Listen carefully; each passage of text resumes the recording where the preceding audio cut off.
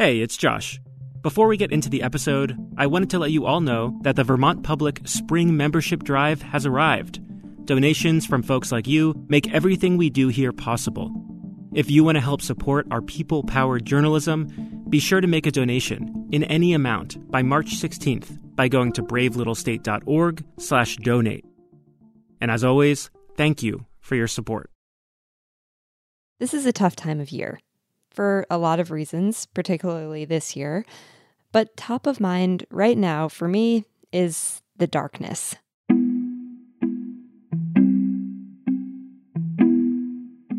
The days get shorter and shorter, and then to add insult to injury, we have to turn the clocks back, and suddenly it's dark at like 4 p.m.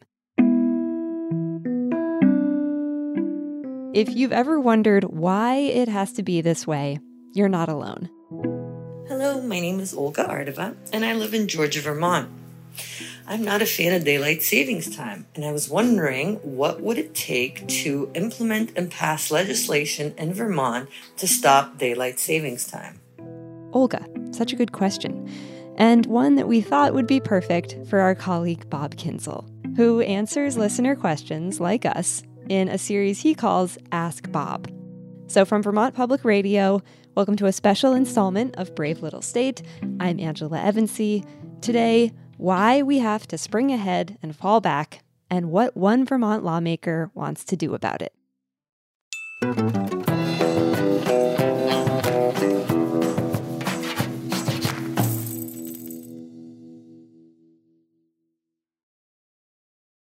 Thanks to VITA for their support of Brave Little State.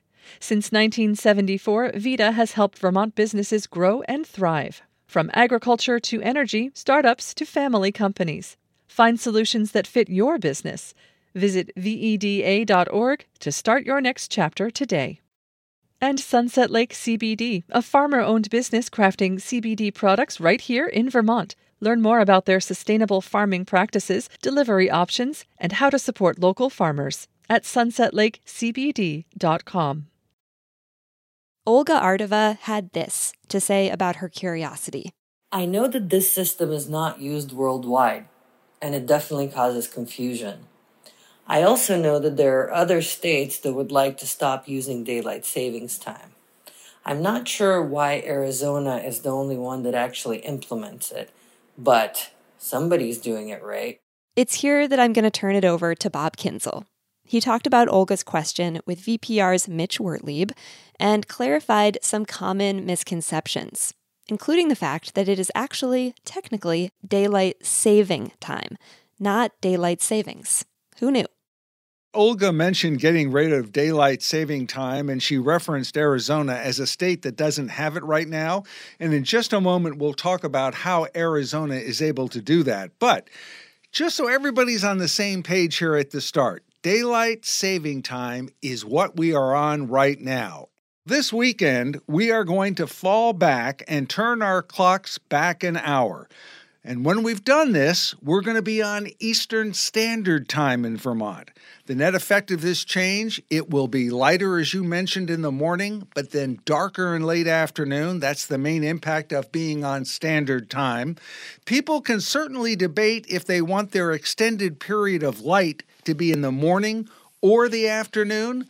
But as Olga says, most people just don't want to switch back and forth twice a year. While ideally we wouldn't have to make any more clock changes, it only makes sense that we go with whatever time standard the rest of the country would use. Or at this point, at least what Arizona is using.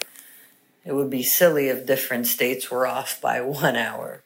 So, Mitch, I think that's the clear message. Stop changing the time twice a year. Yeah, I mean, it's a fair point. And I'm curious, Bob, about the history of all this. What is the history of daylight saving time? I mean, where did this idea even originally come from? Because I've heard myths, I've heard debunked myths, all sorts of stuff. Exactly. Well, let's work on some of the myths and some of the debunked myths and start with a story that Benjamin Franklin, when he was ambassador to France in 1784, suggested in a satirical essay that the time should be changed in the summer so people could enjoy more light in the evening hours. But I don't think this was a very serious idea.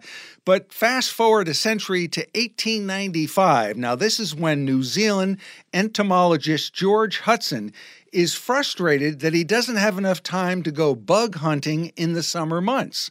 So he suggests a shift in time to give him an extra hour to look for bugs in the evening. But alas, this idea doesn't stick on either. Then in 1905, there's a debate in this issue in England, and the question is whether or not staying on standard time was a waste of daylight in the summer months. But Parliament didn't act on that issue, which really brings us to the first real use of daylight saving time.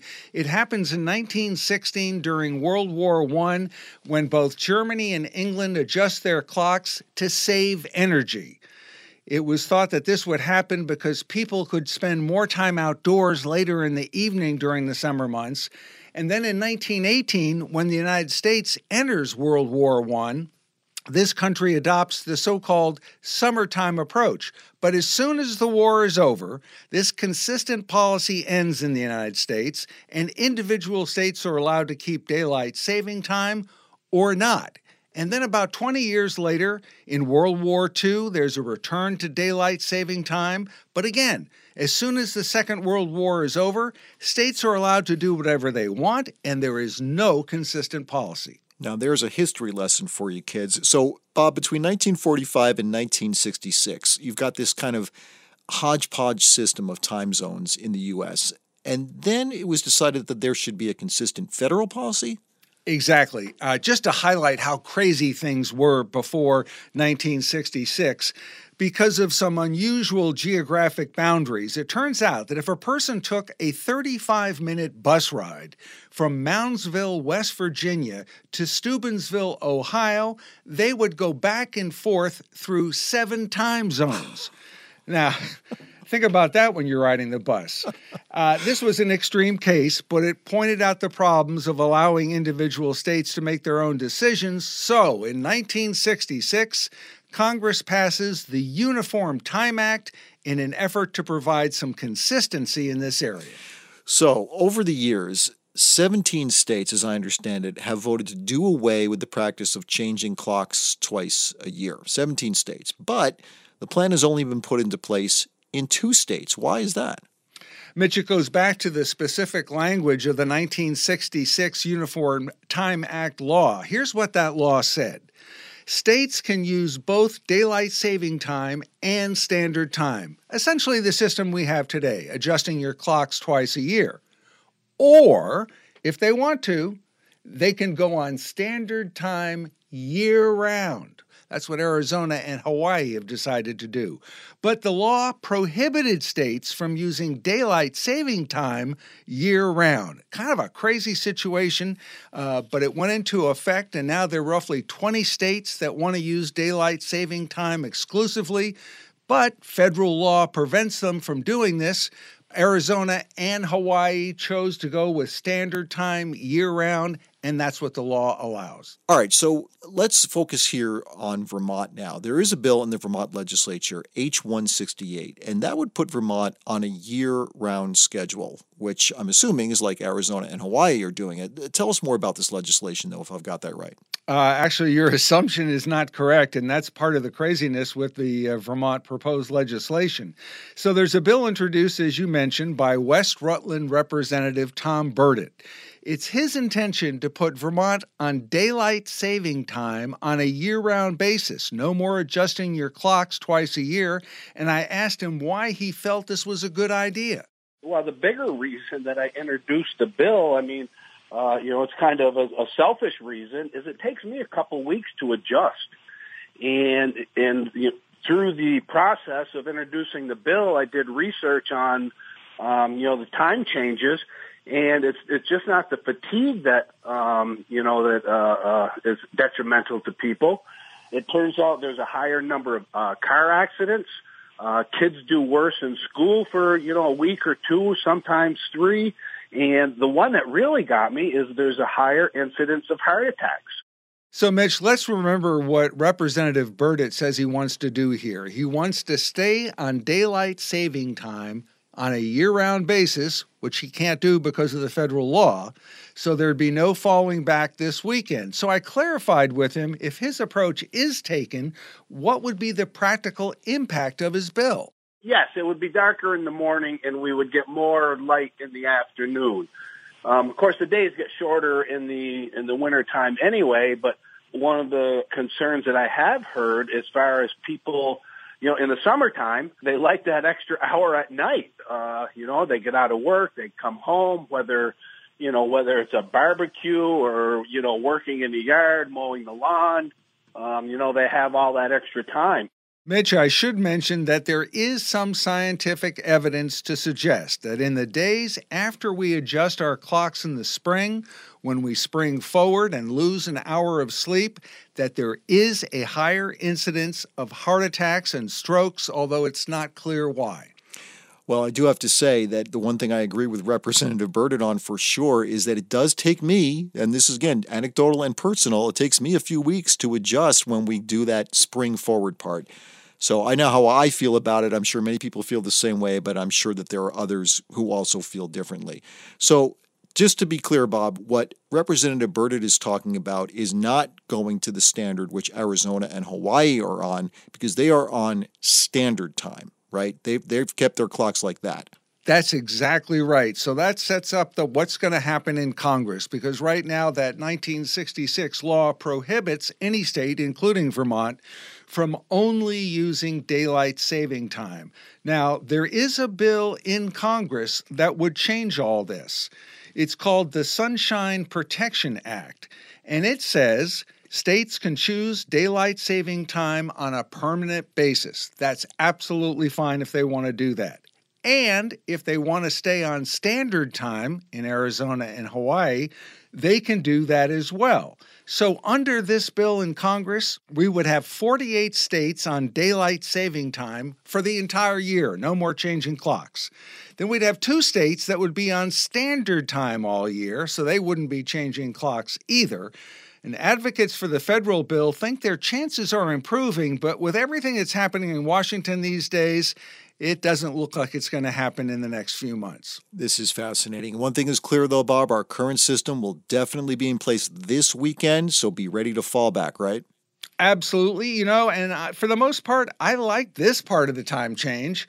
I like that extra hour of sleep in the spring. I also have a hard time adjusting to losing that 1 hour of sleep. In the spirit of compromise, I'll stick with daylight saving time all year round. BPR's senior political correspondent, Bob Kinzel, thank you so much for this explainer on all things daylight saving time. Very much appreciate it. My pleasure, Mitch.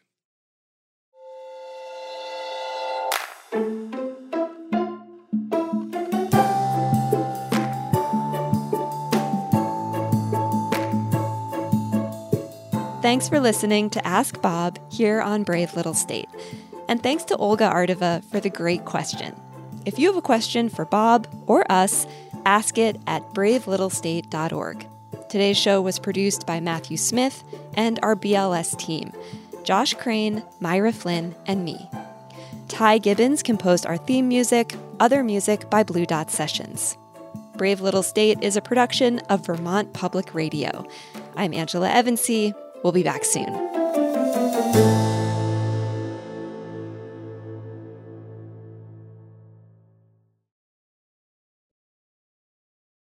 At a time when information continues to come at us faster and faster, sometimes you need to hit pause and rewind. NPR's Throughline takes you back in time to the source of the news stories filling your feed. Find NPR's Throughline wherever you get your podcasts.